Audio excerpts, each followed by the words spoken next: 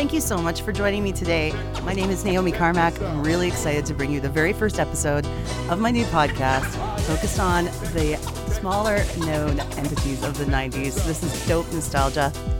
And yes, this is our very first episode. In the future, I'm going to be having some co-hosts come down and join me, and we're going to be discussing the different artists, all kinds of crazy stuff. You guys are also invited if you're interested, if you want to join the show for an episode, or you just want to bring up a certain band you want to talk about, any of that. You just email us and let us know. Our email address is Dope Nostalgia Podcast. I know it's really long, but yeah, I couldn't find anything else that was free on gmail.com. Send us an email, let us know what you want to see. I'll be telling you guys later about all our social media, so you can follow us, subscribe, all that good stuff. And in the meanwhile, our very first episode, we're going to focus on a band that I was lucky enough to interview one of the guitar players for last week. His name is Tim Stevens. He's currently living in Mississippi, and he took some time out of his schedule to talk to me. It was supposed to be a 15-minute interview. It ended up being a whole hour because that's a good sign of a great conversation. Things went great, and he's a fabulous guy to talk to. Really down to earth, really awesome. So I'll be bringing you that shortly. In the meanwhile, we're going to give you some of the history on this band, the band EMF.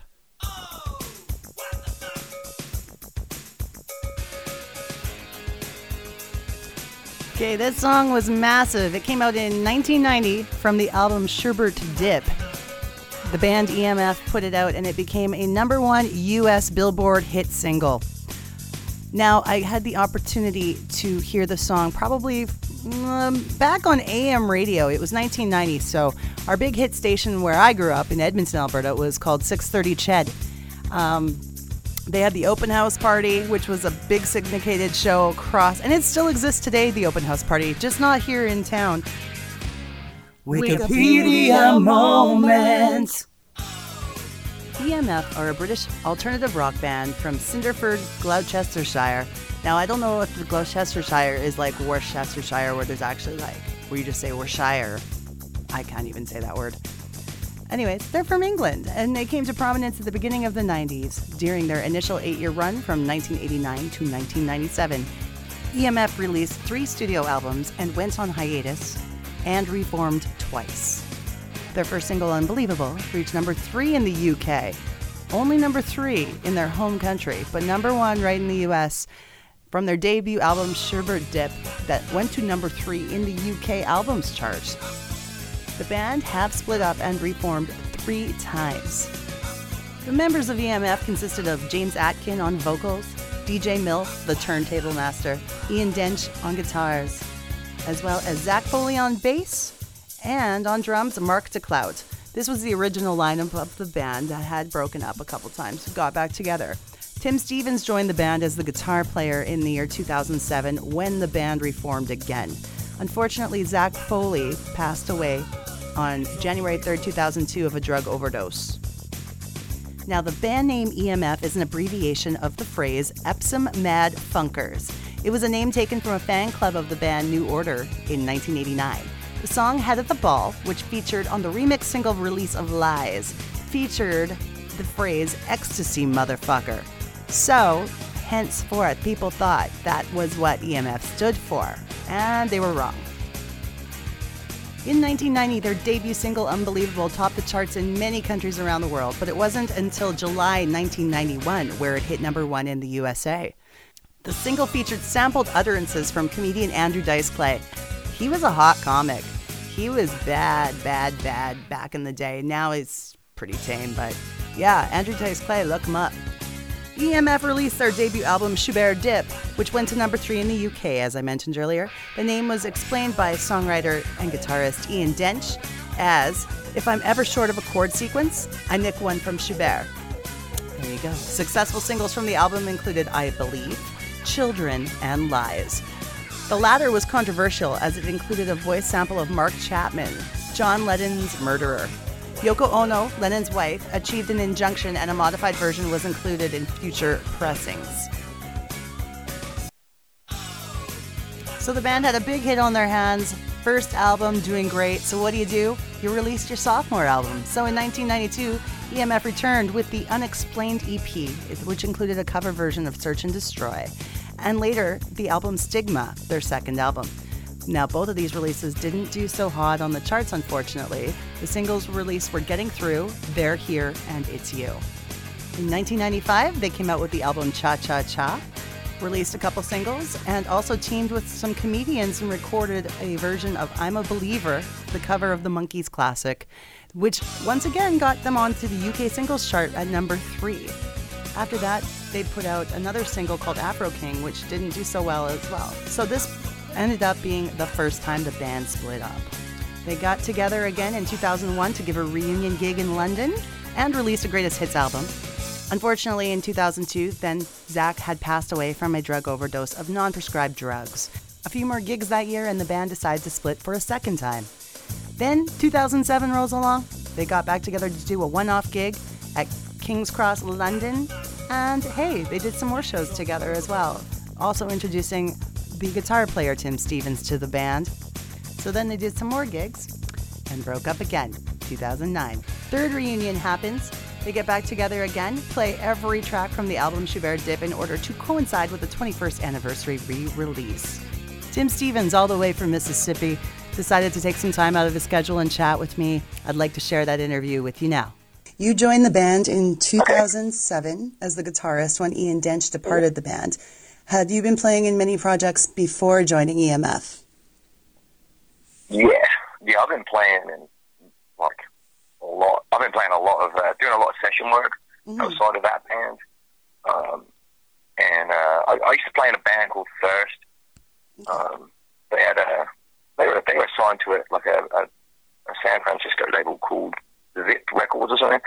They had an album out. Did some recording with those guys. Actually, the bass player who plays for EMF now, Steve Marsh, he was in the same band. We're actually like best buds. Oh, cool. I got on the gig to play bass for EMF in 2011 or something, I believe. But yeah, I've been playing since I started guitar when I was 7. So my dad used to take me around to local bars and stuff and just throw me in the deep end with other bands saying go and earn your keep, son. That's good. It was fun there. It's good to have supportive parents, especially in the music business. Right. Yeah. But yeah, I've been floating around in the industry for a while doing just bits and pieces with bigger bands and stuff. But when I hit the gig with EMF, it was kind of surreal. So it was kind of weird because I was kind of a big fan of theirs anyway. Yeah. So it was quite cool. Yeah. How did you discover the band? How did I discover the band? Yeah. Basically, I obviously used to live in Cornwall with my parents, and I remember just sitting with my dog in front of the TV in I don't know, it must have been either 1990 or 1991, and they were on, I think it was Top of the Pops. Yeah. And they were playing obviously Unbelievable and stuff, but they caught my eye straight away. I was like, I want to be in this band one day. Because I turned around to my mum and sort of jokingly say, this is the coolest band ever. So getting a phone call from the drummer of the band asking me to audition for the band was kind of surreal again. Because it actually happened. Dreams do come true. No kidding, right? Kind of funny. Now, I'm kind of going off the script here, but in Canada, I know... Yeah, go for it. That's fine. Unbelievable was obviously a massive hit in Canada. But I'm imagining in the UK, their success was probably great, a lot bigger and more huge. I'm not actually sure. I actually think, and this is, the band might misquote me here, but I think they went to number 1 in America. I think they went number 1 in Canada. I'm not sure. I think they did, though. They were bigger. I think they were bigger outside of England, from what I'm gathering. Yeah, that can happen. I could be wrong, actually.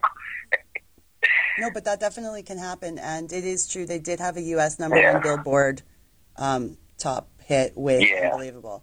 So that really broke them. stateside. You yourself, did you attend music school, or are you self-taught?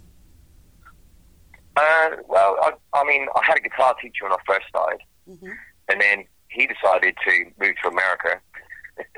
And then I kind of went off on my own. And then me and Steve, the bass player of EMF, we both went to the same college together, and it was studying like performing arts at like college, which is, I don't know if you have in America, college is like university, so this is more like, I suppose you would call it high school in America. I don't know about Canada. It's like when you hit 16, you go off and do like something where it's actually more what you want to do in life. You know what I mean? So me and him went to South Downs College in Hampshire, in England, and got up to all sorts of fun. Oh, wonderful. I'm sure if you speak to that guy, he'll tell you some funny stories. No kidding, eh? But yeah, so like I've got a bit of both, really. Like a bit of self-taught and a bit of, obviously academic stuff. So. Yeah, no, in Canada it's like Canada's a bit different. It's elementary, junior high, high school, and then college or university. Kind of how. Yeah, it's just like it's a little bit more like American. And what part of Canada? What bit of Canada do you live? I'm in Western Canada, so I'm in a province called Alberta. Oh, okay. And yeah. That's cool, because I know a lot of times I'll talk to people in America who don't know where things are in Canada, so I totally understand when people don't. Like since I've been here like 5 years in America, and I haven't hit everywhere. I've been to like the West Coast, the East Coast. I've been all the way Midwest. I've been to a lot of Texas. You know what I mean? But like, I always like to find where I am in the world, and in relationship to me, because like Canada and America are such big continents. Like, it's. I played a show with the band I'm in now up in a place called Frankenmuth, which is like just north of Michigan. Okay. Like right on that peninsula up there. But that's like right next to Canada, but I don't really know what part of Canada that's No, that would be probably close to Ontario. I'm guessing for me. Yeah, maybe. Yeah. Pretty close. Ontario is a huge province, so. But yeah. That was a long drive. I can only. That was a horrendous drive. It was like 15 hours or something crazy from Florida, where we were playing the night before. This is a hard country for musicians to tour. This is a hard country to tour because of the massive size. Right. Yeah. I know. Just stick me on a plane. Come on. I don't want to do the driving. Right. I'm English. We don't do driving. I need to visit Europe because everything's so close together. Yeah. Okay. So. Yeah, you don't have to drive too far for it. Yeah. Go on, sorry. So one of the tracks I enjoy is Skin. The guitar work on it is very melodic. To me, it's essentially the melody of the song. What are your favorite tracks to play on? I think one of my favorite songs that EMF ever played is Arizona. Okay. You know that song? Yes, I've heard that song. Yeah, and I think it's got a very melodic. It's not offshoot with it, but it's still a very melodic guitar line. Ian was great at it. I mean, because he's classically trained, he was like bringing up a lot of those kind of melody kind of guitar lines, which I always enjoyed playing, especially if you've got the right sound to embellish that. It was always good. And I really like James's vocals on it as well. Like if you listen to that song, it's I don't know what the word is, but the way because obviously if you listen to the way James sings, which is it's very British sounding. I think that's the only way I can. It's on the Stigma album anyway. But if you listen to Stigma and listen to Arizona, I think it's like track 2, wasn't it? It's a really not well composed song, but the lyrics are really, really, really good. Yes, it is. It's track 2. And his tone and and it was always it's a nice guitar line to play. I never got to play it much of them. I think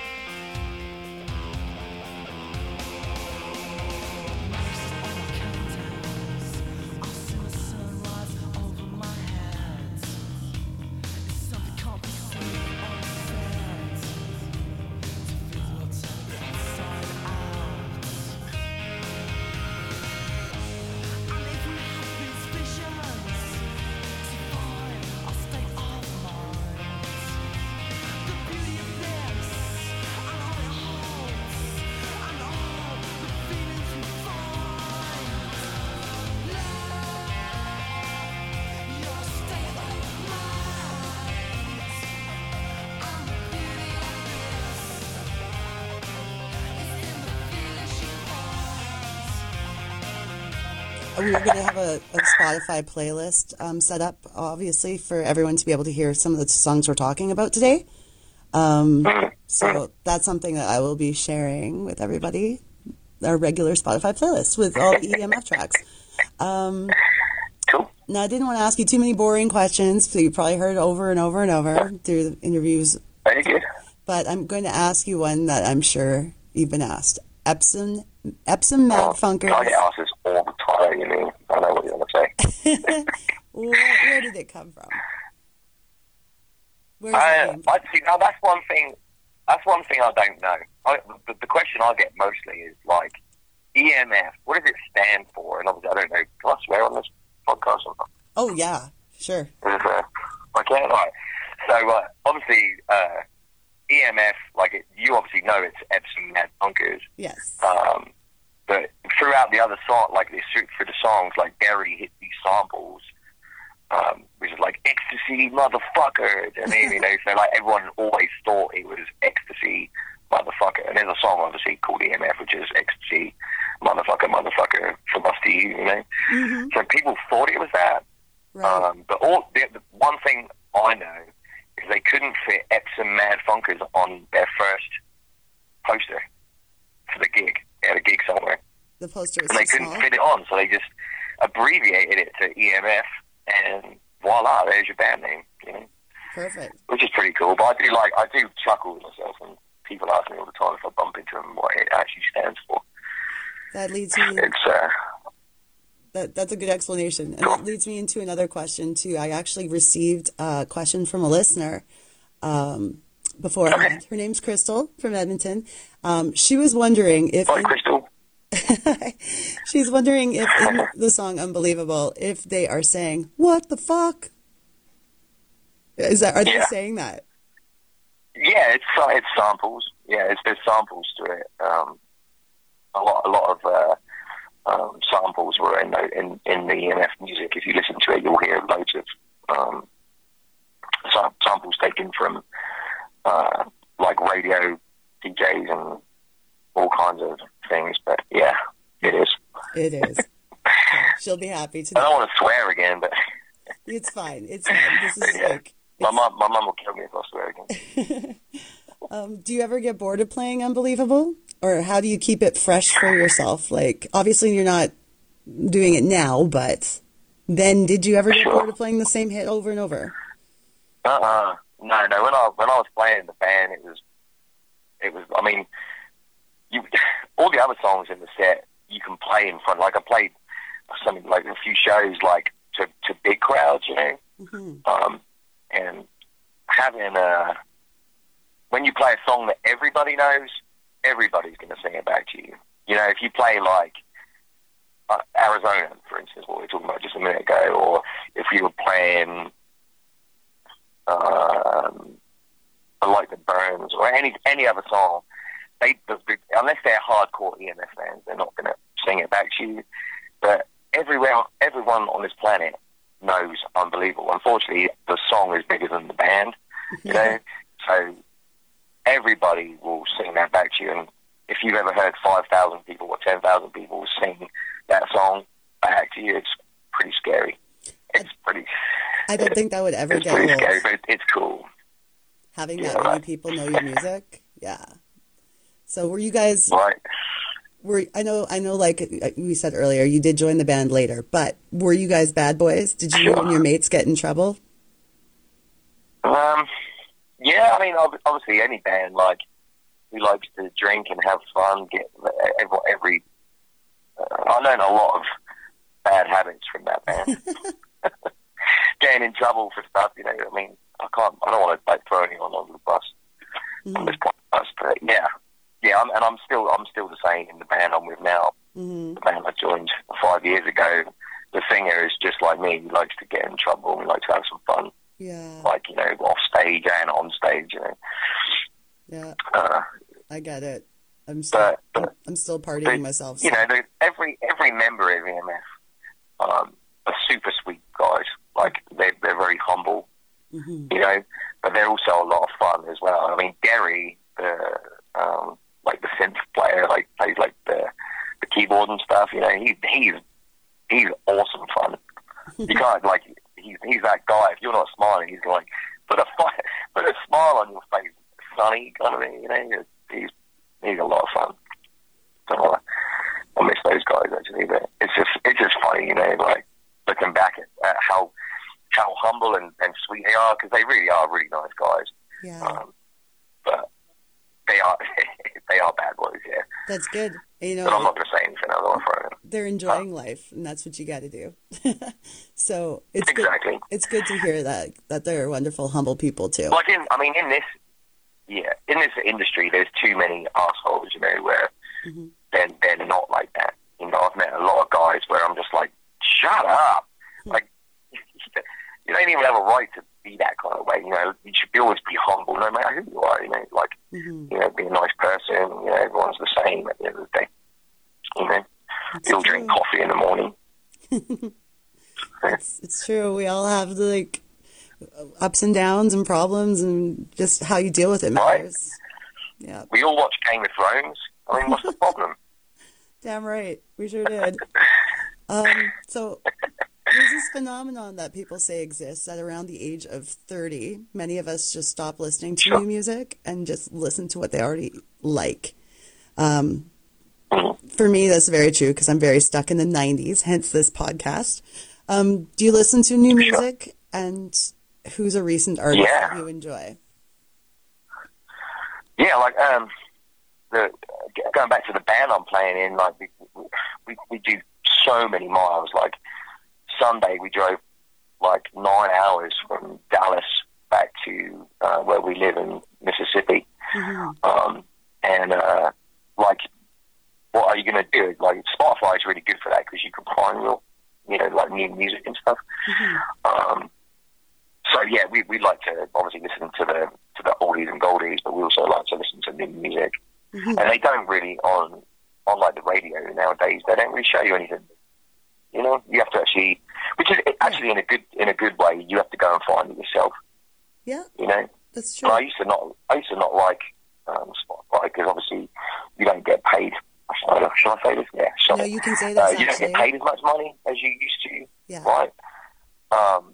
But like places like Spotify and, you know, Apple Music and Pandora, they show you the new music, which I find amazing. So, and it depends on what you like. And if you like a certain band, it'll recommend something that, you know, might be up your alley. You know, so. But yeah, like new bands, you know, I've found there's an English band called Massive Wagons. I don't know if you've heard of them. No, I haven't. They are awesome. Yeah. They have a song called Billy Balloonhead, and we always put that on when we're going somewhere just to get us pumped up for the big drive. You know, they're kind of like they're rock and roll bands. You know, they're not like, I mean, EMF is a rock and roll band too, but they're more electro pop rock and roll. You know, this is like they're actually just a straight rock and roll band. You know, right? Which kind of similar to sort of like Jet and bands like that. You know, but I don't know. It's just they're kind of lined up it's good. My 2020. There's not so enough, far this year they've been awesome. There's not enough rock and roll in the world anymore, so it's good to know there isn't. The good bands that are still making it happen, right? Yeah, there's those guys, and if you like something heavier, like similar to like a band like Blackstone Cherry, there's a band called Monster Truck, and I don't know where they're from. They're Canadian. They're sorry? Monster Truck, I believe, are Canadian. Oh, you know Monster Truck? Yes, we do. They're fantastic. They do play. They played my city opening for Slash and the Conspirators. Oh, okay. So they're very popular here. Yeah, they're awesome. They're a great band. So yeah, big shout out to them guys too, because they keep us pumped up on the road. Nice. Hopefully, I think you'll probably have to find Massive Wagons and Monster Truck on the same bill, probably somewhere in Canada. Good. Good. I think I'd explode if I ever saw that one. And they're marketing geniuses because of the T-shirts. I don't know if you've seen them, but their shirts say "Don't fuck with the truck," and fantastic. And everyone wants one of those shirts, so it's very brilliant. I bet they do. And fuck with the truck. That's brilliant. So your current project is with I want to say the name right. Mo Giles? Right? How do I say Yeah, it? Mo Giles. Yeah. Mo Giles Band. I say it wrong too. I think Mo Giles. Mo Giles. Americans say it with the Giles. Mo Giles Band. Awesome. How did you get involved with that? And what, are they bluesy? Are they doing originals? What are they all about? It's you can listen to it on like Spotify and stuff. If you put there's Mo Giles, which is like where you split the Mo and the Giles up, Mm-hmm. and you can also put it together and find Mo Giles. And the earlier stuff we did was original stuff, more of a pop country, like pop rock country kind of thing. You know, a bit like Florida Georgia Line Mm-hmm. kind of thing. You know, I don't know if you know that band. Yep. That's the kind of where it sort of started, and then slowly it's evolving. I don't know what's going to be next, but you can find actually James from EMF did a remix of our Spring Break single, which you can find on Spotify and stuff. So That's awesome. it's a dancey remix. He did a great job on it. So. Okay. Well, good. I'll look for that. But how did I get involved? It was how was it again? I can't remember now. Basically, me and my girlfriend at the time went on a cruise, and we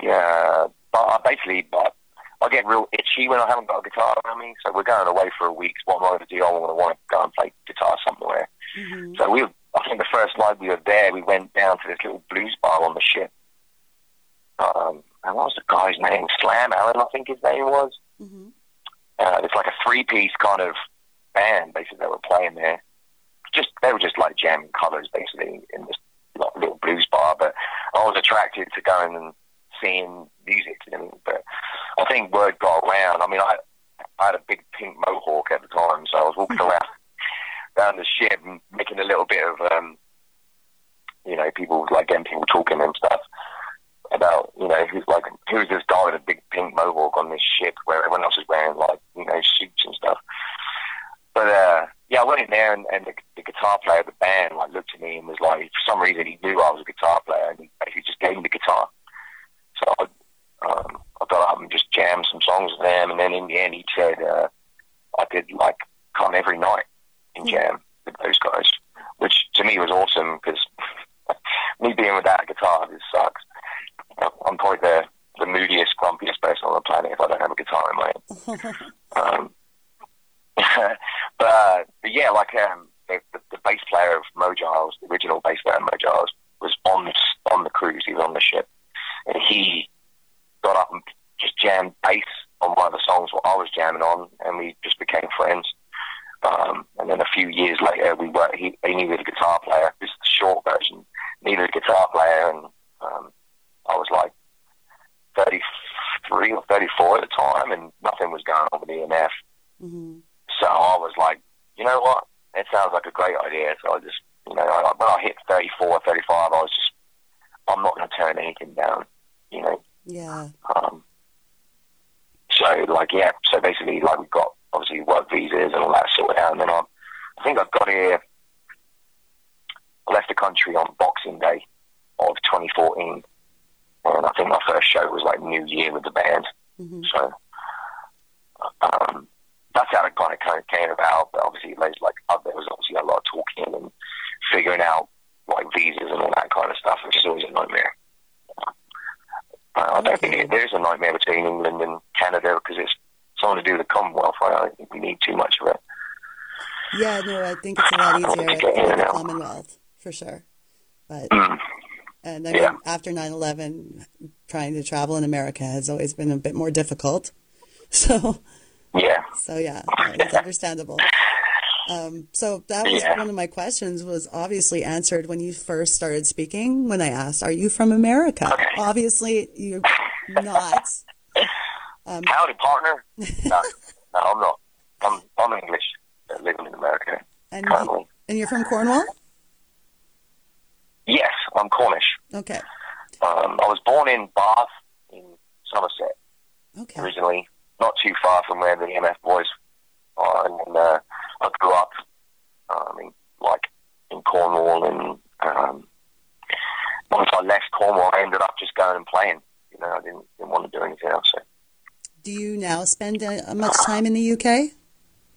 To go back? I haven't actually been back home in the last, since I've been here 5 years. I haven't been back. Like, my parents have been to see me, and my cousin Harry comes to see me too. You know, so it's more my since. This is no disrespect to Trump, but since Trump got in, he's tied up immigration. So for me to leave, like I've got an O1B work visa, you know, that I'm on currently. Yes. And it's like I can leave, but because I opened up a green card application, it puts a question mark by your name. Right. So like when I'm coming back, it's going to be like a headache for my immigration lawyer. He was like you can go back and see your parents stuff or whatever, you know, but it's going to be a little bit of a nightmare getting back in because it just puts a question mark, you know, like whole like driving here. As soon as you're trying to change like status or whatever, you know, it puts a question mark by the name. So I'd like to go back, but obviously, hopefully this year all of it will come together and I'll be able to go back and spend some time with the family, you know. Yeah. It would be nice. You know, there's really not much for me to go back for anyway. You know, I used to have a girlfriend and lived there, but I don't anymore. So. And my family like to come out here because I live in the South, and you know, Southern hospitality in America is a real thing. So it's a lot of fun. I still need to visit. Coming down here, they enjoy it. Sorry. I need to visit the South. I haven't yet, so flown over it. Yeah, it's fun down here. Like my sister, she lives in Philadelphia or New Jersey, somewhere in New Jersey or whatever. Yes. And and it's not no disrespect to America, but as soon as you go north, it's a lot different. Like attitudes are different, you know, and people are different. Yes. It's definitely a lot more laid back in the South, and the beaches are just unbelievable. Nice. Like Pensacola Beach, I think, one of the top 5 beaches. That's where I moved to originally when I first came over. To Pensacola. So yeah, go there. Pensacola, yeah, Florida. Well, it's something I'll have to do one day, for sure. Yeah, no, I just got home from Jamaica, so I flew over, but didn't. Nice. Nice. That's a nice part of the world, Jamaica. It's a beautiful country. The people are lovely. I really enjoyed it. Tell us about your gear setup for live shows. What brands of gear do you like to use? All right, so when I was moving here, before I left, I was using this brand called Friedman Amplification. Can you say that again? They're kind of funny. Sorry? Can you repeat the name? I'm sorry. Friedman. Friedman, Friedman Amplification. Yeah. I've heard of David it. Friedman makes them. Yeah. They make an amp called the Brown Eye. Okay. all of his amps are named after a real filthy thing. It's kind of funny. But I was using one of those, and I've always gravitated to multi-amp setups. So I like real amps, you know. And I'm endorsed by that brand, Friedman. There you go. And I use a Friedman with a Supro. There's another amp I use, and I use a multi-amp setup. And the guitars, I've always used as many guitars as I can get my hands on. But I have got a company, or there's a guy called Billy Rowe, which is Rock and Roll Relics guitars. He builds all my guitars now for me. You can check it out on probably my Instagram page. See all the guitars I use on. Wonderful. So, but my live setup is ridiculous. How many amps and. So right here, at this point in the conversation, the phone decides to hang up. Great. So I'm like, oh no, I've lost this whole thing.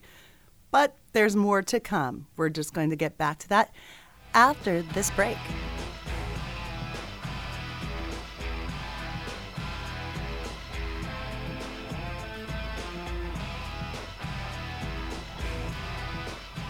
It's that time of the show where we would like to thank Analog Brewing here in Edmonton for being the official beer of Dope Nostalgia.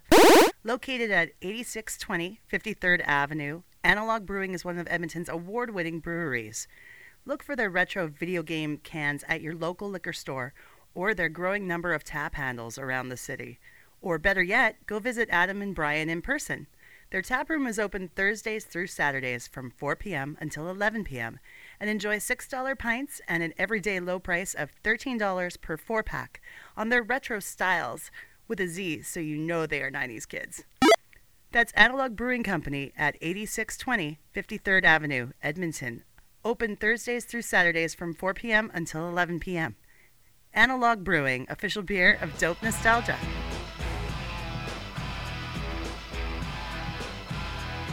That's a little sample of the song Skin by EMF that I was just raving about. I really love this guitar part. And you know what? I think it kind of reminds me a little bit of the song If by Janet Jackson, just slightly. That dirty video, it was just the most amazing choreography.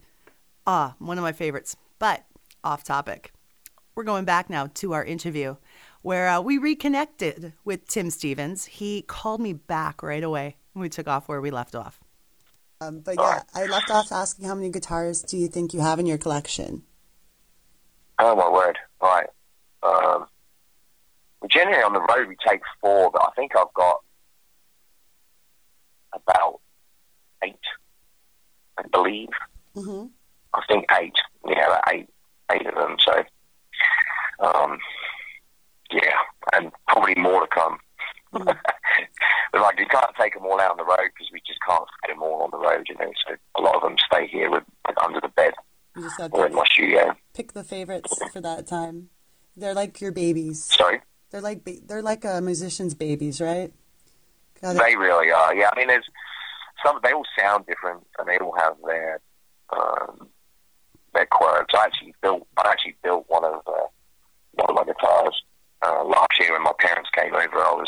I sprayed it up and bolted it all together, and it actually sounds. I've been using it today in the studio. So, but guitars all sound different, and anyone that says to me there's one guitar that can do it all, I will call bullshit on that, because it's impossible. It's impossible for it to actually be that way.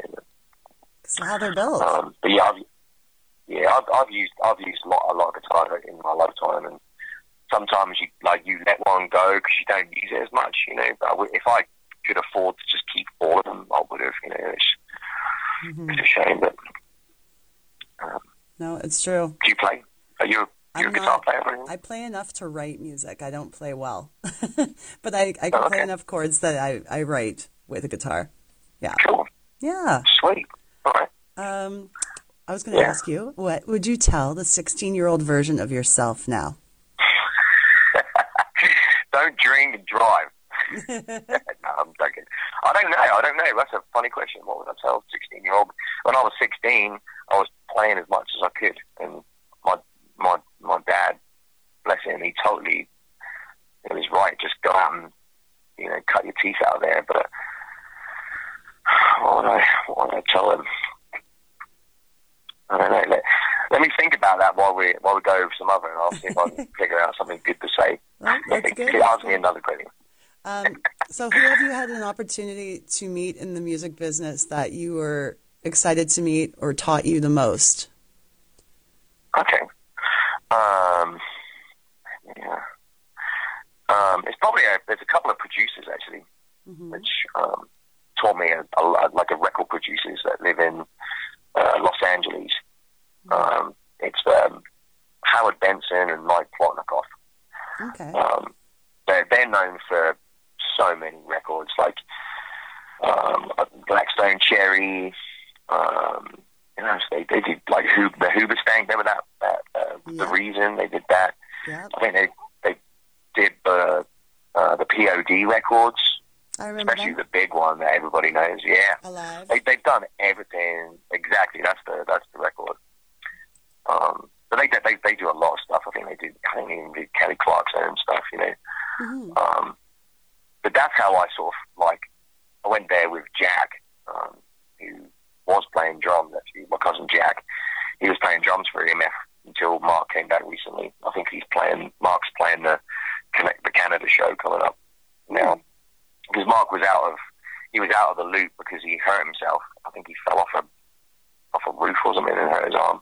Damn. So he was out, and my cousin Jack, who is he's like me, a session drummer. Mm-hmm. He jumped in the saddle and he was playing the shows with them. But me and him, we were working with this Russian artist called Max, and we were working. The record was being produced by Mike Plotnikoff and Howard Benson. Mm-hmm. And we'd already done a lot of session work, me and Jack together, let alone outside of that.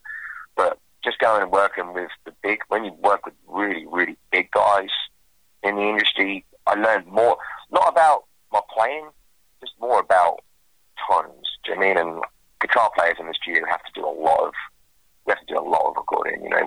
Every song you're doing multiple, different guitars, different amps, just for different sections. Yeah. And Mike Plotnikoff, he actually just helped me discover all the amps that I need in my life. He was using this company called Wizard amps. They're Canadian. Wizard? Yeah, Wizard. You know those? Mm-hmm. I don't know. Yeah, Wizard amp. Okay. Yeah, check them out. They're a Canadian company. They're probably, I would say, the biggest, most sought after amplifier on the planet, and he still makes them and makes them himself. He's the guy that makes them is the guitar tech for AC/DC. Ah. And he built them and modified their amps and obviously for Joe Perry from Aerosmith and all these other guys, Wizard amps, and he actually has a couple of them because he's actually got an endorsement with those guys, Wizard amps. But they are honestly they're incredible amplifiers. I think it's Wizard and Friedman that kind of pretty much rule the roost in guitar amplifier, because they've taken the old designs but making it bomb proof and just modifying them and stuff, but just see it when I walked into the studio. What was it called? It's in Woodland Hill somewhere. I can't even remember the name of the recording studio, but they've got their own setup over there. And as soon as I walked in, there was, 20 amps on the wall that you can plug into just for different sounds. Old one, really old 50s and amps, and up to modern amps, so they had everything. So my playing, I didn't really learn much playing ability-wise because I'd already cut my teeth in the studio with other producers, Mm-hmm. But the guitars and tones and things like that, I learned a lot from Mike that I use today. I was in a recording session last night with this up-and-coming kid called Morgan Tyler. Mm-hmm. Look out for him. He's actually got a song out on Spotify. Morgan. But I'm working with him at the moment. Morgan Tyler. Yeah. Morgan Tyler, awesome. Yeah. He's doing that kind of new country thing. Okay. But any of the tone and what guitars to use and stuff, I still use that in every session I do with whoever. Even if it's not me playing, I'll make them use that kind of this sound for that, and I'll all the things I learned from Mike, I keep it in today. So thank you, Mike, if you're listening. Before he's probably working with some huge band somewhere. But so yeah, that's the person that I enjoyed meeting the most. I definitely would say. No, it's wonderful, all the things you can learn from different folks along the way, especially producers. Exactly. For sure. I think you learn more from actually experiencing something from people than you do in a classroom. Mm-hmm. Especially in the music industry, I think you can learn more actually going out and doing it. It's true. You learn a lot about yourself. So some of the best people I know in the music business that I admire did not go to school for it. For instance, I would tell you my favorite guitar player is Nuno Bettencourt. Okay. Yeah, he was in the band Extreme. He still is, but he's completely self-taught. Mm-hmm.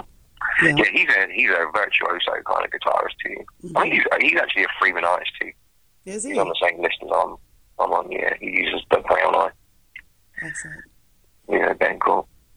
Get the Funk Out. I was listening to that song the other day actually. Yeah, no, I'm a fan for sure. was going to say, what are your thoughts on the music business? No, we kind of touched on this when we talked about Spotify and the payment. Your thoughts on the music business and how it's running now compared to like the 90s? Yeah.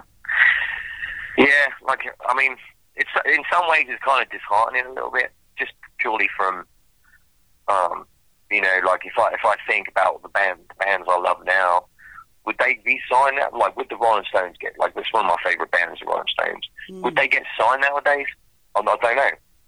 But they're like one of the biggest bands in the world. Right. And like I went and saw them recently in New Orleans, and you know, their songs stand up today as they did, like, if you listen to the recordings, you know. But like, I think Frank Zappa said it the best. It's like, it used to be the no one knew, you know, like the big wig A&R guy that nobody liked in the old days.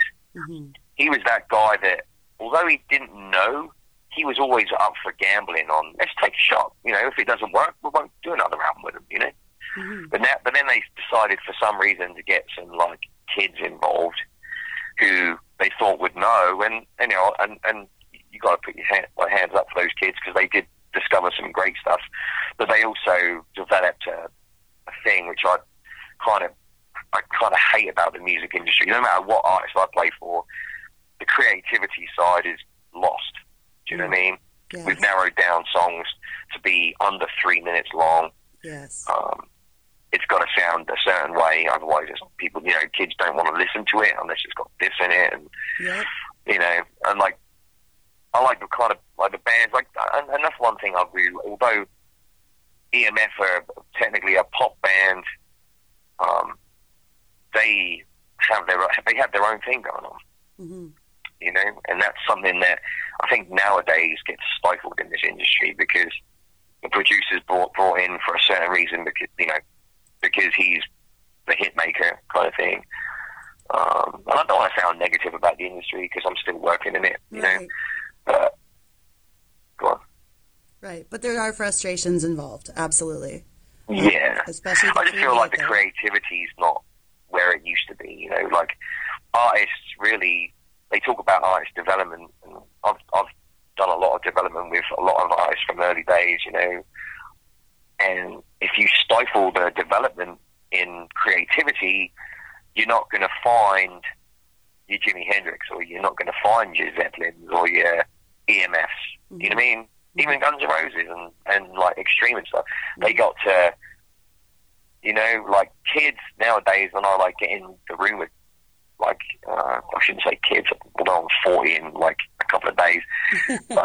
Like, I feel weird saying kids, but basically, like, kids are going into the recording studio or into the jam room to jam over their songs now, and they are sticking to the rules. You know, they're not trying to break the rules, bash the door down like everyone did back in the day. You know, they're like, well, okay, I couldn't agree with our song's like 4 minutes long. We need to shorten it down. Yeah. Get it on the radio. So you don't even know if it's going to get on the radio yet. Just have fun playing them. You know, nice. But your audience, when you're in a band, your audience is going to be your best way of seeing if a song's good or not. Because, you know, if they like the song, if it's a good song, you know, you can't beat a good song. You know, mm-hmm. Another producer I worked with was called Bob Marlette. Actually, I worked with Bob when the drummer, me and the drummer of EMF, Mark DeClue, mm-hmm.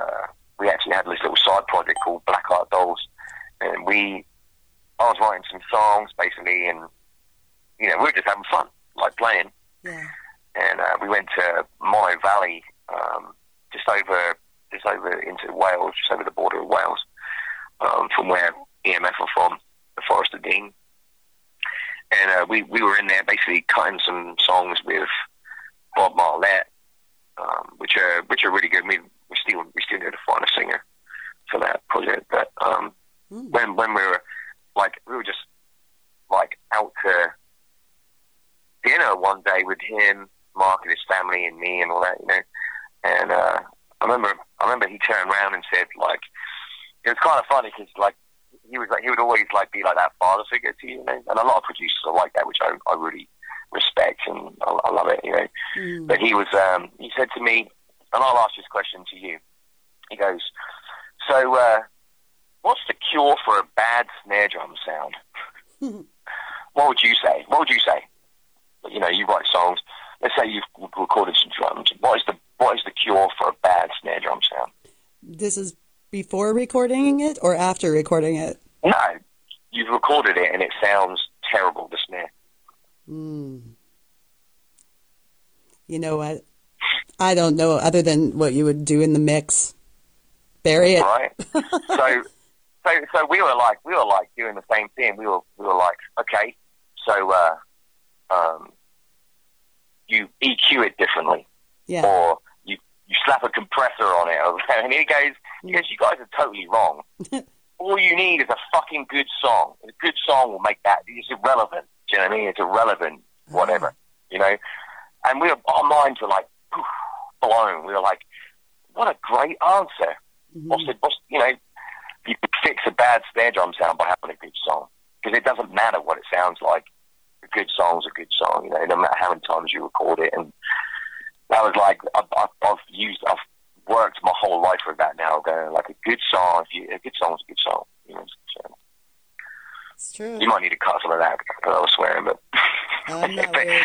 You know, it's inspirational things like that, and that's the kind of thing you want from a producer, especially like he cares more about what song and how the song goes than whether the drums sound good. You know what I mean? And like he's an old. I think he was Frank Zappa's keyboard player back in the day. You know, and he's done so many records. Like, look him up. These guys have like done so many. Even just as musicians, played as musicians on records, let alone like produce huge records. You know, I don't know. Like, I just respect that. You know, and I think that's when it comes down to the music business. You know, really, it doesn't matter. And I just think all you know, like up and coming artists and stuff, they need to just remember, like, go and be creative, like create a good song. Don't try and stick to the rules. Like the producer's going to do that anyway. You know. At the end of the day, it's about the song. Yeah. Yeah, it's always about the song. So I get it. Be creative. Yeah. Exactly. I feel inspired. Break the rules, man. Yes. How else do we get anything new if you don't break the rules? Exactly. Now, what's the biggest show you remember playing with EMF? That was like the one that stood out in your mind. I think the one that stood out in my mind is probably, I think it was like my first or second show with the band. I think it was the second show because it was Brixton Academy. That's a 5,000 seater. I don't know if you've ever been to Brixton Academy, but nope, but I've heard of it. It's like you've got 3,000 downstairs and 2,000 upstairs, and it's like an old Victorian theatre, you know. Nice. So it sounds cool in there. And I remember like arriving there with my guitar tech. We drove together, I think, and we got set up. You know, sound check's a sound check. You know, I didn't use any ears or anything in these days. But there is, I think you can actually type in like EMF Brixton Academy, and you can see me playing Unbelievable with the band, and maybe some other songs of theirs. So you can find that on YouTube. So it's actually, you can actually find this show on YouTube. But I remember we were upstairs getting changed, and it's a sold out gig. There were so many people in there, and we went for this UV paint thing, you know. So there are lights, but we had these huge like UV bulbs, like over the course of the stage, you know, to light us up, basically, to light our face paint and stuff up. And it was coming, like we were 5 minutes before showtime, and I remember standing side of stage, and the other guys are waiting to go on, you know. We've done our potatoes, you know, there's like this thing that we do, like the EMF guys, if you speak to them, they'll tell you about, like, they do this like 1 potato, 2 potato thing before they go on, just kind of to get you riled up. Yeah. you know. And I remember my guitar tech was standing there with a guitar and a beer. Had a guitar in one hand, my guitar in one hand, which is already tuned up, ready to go, and a beer in the other. And he looked at me and went, "You all right?" And I was like, "Yeah, man." And then the house lights went down, and like all the UV paint started glowing on me. And as soon as the lights went down, the crowd started screaming, and like the shivers went up my arm, like all up my spine. Wow. And I just remember, like, I kept shaking. He saw me shaking my hand because my hands went numb because I wasn't like it's that kind of adrenaline rush, You're like, this is it. Yes. There's no turning back now, And he put the guitar on me and he said, "Pound this beer." So I pounded the beer, and then he whacked me on the ass, and I just walked on stage, and it was a great show because it's like that big, the crowd's going wild and stuff. But I think I remember it more not because of the audience, because the audience were great. I just remember the feeling and having a great guitar tech in the industry, in a guitar player in the band. They're like your best friend because they know your guitars. They know what tuning's going to be. They know all of it, Yes. And he could see the look on my face of like sheer terror. But it was like I really appreciate those kind. I actually kind of appreciate because after I did that, I haven't had nerves since. Do you know what I mean? Like I never had nerves big, but that kind of like topped it off for me. Not the kind where you freeze up, like more like excited. Exactly. Yeah. Adrenaline. So that to me is always going to stick with me because like that guy, his name's Hot Steve. Hot Steve, if you're listening, this is a shout out to you. But he's called Hot Steve because he's got a really red face. He's actually the guitar tech for Therapy. He plays a bit of guitar for Therapy too. You know that band? Hot Steve. Therapy. I don't know if they made it over to Canada, but there's another one to put in your playlist. But yeah, like I don't know. It was just a great feeling.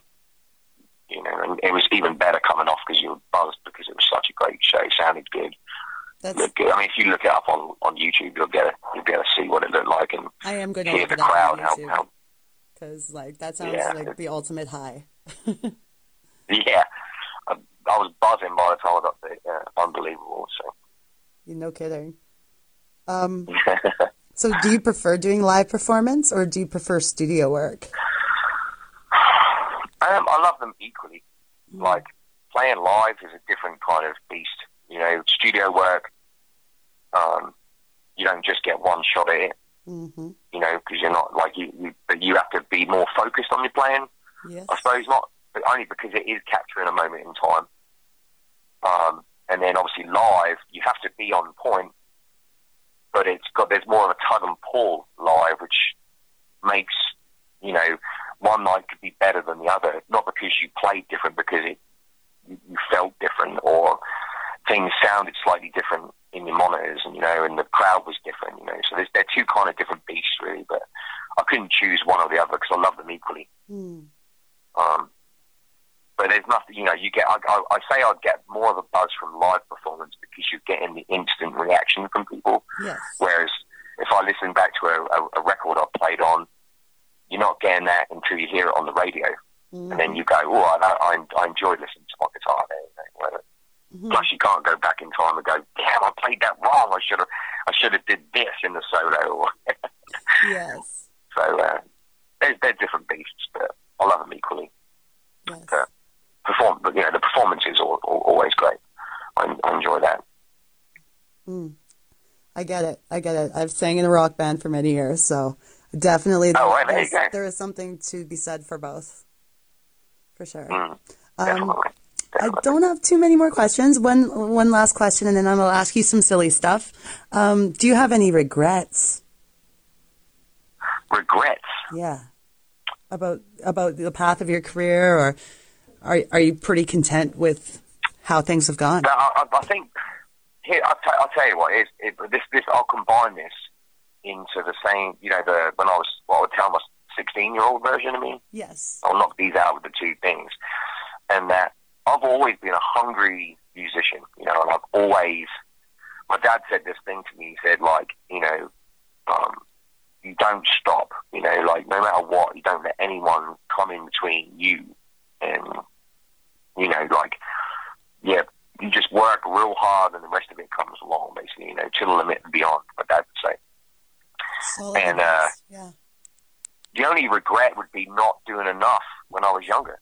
Yeah. Do you know what I mean? Although I was out playing in bars and stuff, by the time I got to like 19 and I had opportunities, which I won't go too much into, but I had other opportunities to play for some big bands, and not that I didn't work hard enough, and I would say I didn't deserve it, because I was young and dumb, thinking, like I was there going, I'm not going to get it. So, I didn't give it like 900%. I gave it 100%. You can always do more, and you can always play more. And I think that's what I would say to the 16-year-old version of me is, don't turn anything down. Don't listen to anyone but your mentors and yourself, and trust your own opinion. Like, I'm hungrier now at 40 or 39. Than I was back then, and I should have been just as hungry, if not hungrier, when I was 16. And I was probably the hungriest 16-year-old guitarist around. You know what I mean? But now I look back at it, I would like to go, look, do this, and all the stuff I've learned from people like, these producers I worked with, I want to tell that information to him too. So. So yeah, kapow, there you go. One thing. It's a beautiful answer. And you answered both questions there. So solid. Good. So my silly questions for you to wrap things up. All right. You have to pick Bryan Adams or Bruce Springsteen. Oh my God. Bryan Adams. All right. Blink-182 or Green Day? Blink-182. Counting Crows or Matchbox 20? I've seen Counting Crows bore me. Now, I'll go with Matchbox 20, but I wouldn't want to pick either of them. But I'll go with Matchbox 20. Okay. Britney Spears or Christina Aguilera? Oh, it is easy. Christina Aguilera. I love that Stripped album. That Stripped album was fantastic. That is her best album. Yeah, the guitar work on it. Yeah, it's such a good album, and the guitar work on it is fantastic too. All right, New York or Los Angeles? LA, Los Angeles. Yeah. I do a lot more work over there, and again, it's that laid back vibe. Yeah. New York gives me like heart palpitations. It's too much of a stress. It's like going to London. Yeah. Like no one chills out. Like, just take a lunch break, man. Don't eat your lunch while you're working. Yeah. Funny. But yeah, let's go with Los Angeles. Yeah, I've been to New York. I haven't been to LA, but I'm going to change that. Go. I want to go to NAMM. Go. I want to go to NAMM. I missed it this year again. Yeah. Have you been to NAMM? Yeah, NAMM's fun. Yes. Maybe next year I'll meet you over in NAMM. Let's have a drink. We'll have a drink at NAMM. Right? We'll have more than one. I'm sure of that. I never have like just one drink, so I'm in. but yeah, I need to go back over there and look after my endorsements, because I don't spend enough time with those guys, like Billy and Dave, who do like my guitars and amps and stuff. I need to go over and do that kind of thing. Well, you know what? I know you mentioned you're going to be turning 40 soon, so I want to wish you a happy birthday ahead of time. Thank you. And I really want to sincerely thank you for spending this time with me today. Yeah, awesome. Yeah, it's been fun. Yeah, I really enjoyed it. Thank you. There you have it, my interview with EMF's Tim Stevens. What a pleasure to talk to that guy. He was super kind and interesting. And the nice thing is 15 minutes was supposed to be, and it was an hour. So he really helped us out with our very first show. And if you want to follow him, you can find him on Instagram and Twitter as well. Check out the Mo Giles Band, where he's currently playing. Coming up on our next episode, we're going to be welcoming my good friend Colin Krieger, who's going to be my co-host for the show. We're going to be talking about some other artists such as Moxie Fruvis, Firehouse, Karen White. These are some of the artists we have coming up. And the list, you're not even going to believe how many artists we've brainstormed for this show. So it's only going to get better from here. More interviews, more fun. And I'm going to tell you all about the interview I did with the bass player of Moxy Früvous, Murray Foster. What a wonderful guy. Some things went technically wrong with my recording, so I'll tell you the story about that. And I want to just celebrate my very first episode by cracking my Analog Brewing Three Amigos. This is the Peach Hot Pepper Hefeweizen, and it's going to be great. Thank you, Analog Brewing, for taking care of us and sponsoring our show and being the official beer of Dope Nostalgia. We're coming to you from Edmonton, Alberta, Canada, and we'll see you next episode. Got a question for us? Just email us, dopenostalgiapodcast@gmail.com. Twitter, you can find us at NostalgiaDope. Instagram, dope_nostalgia. Dope_nostalgia. That's how you find us. And our Facebook page. Just search Dope Nostalgia. See you guys.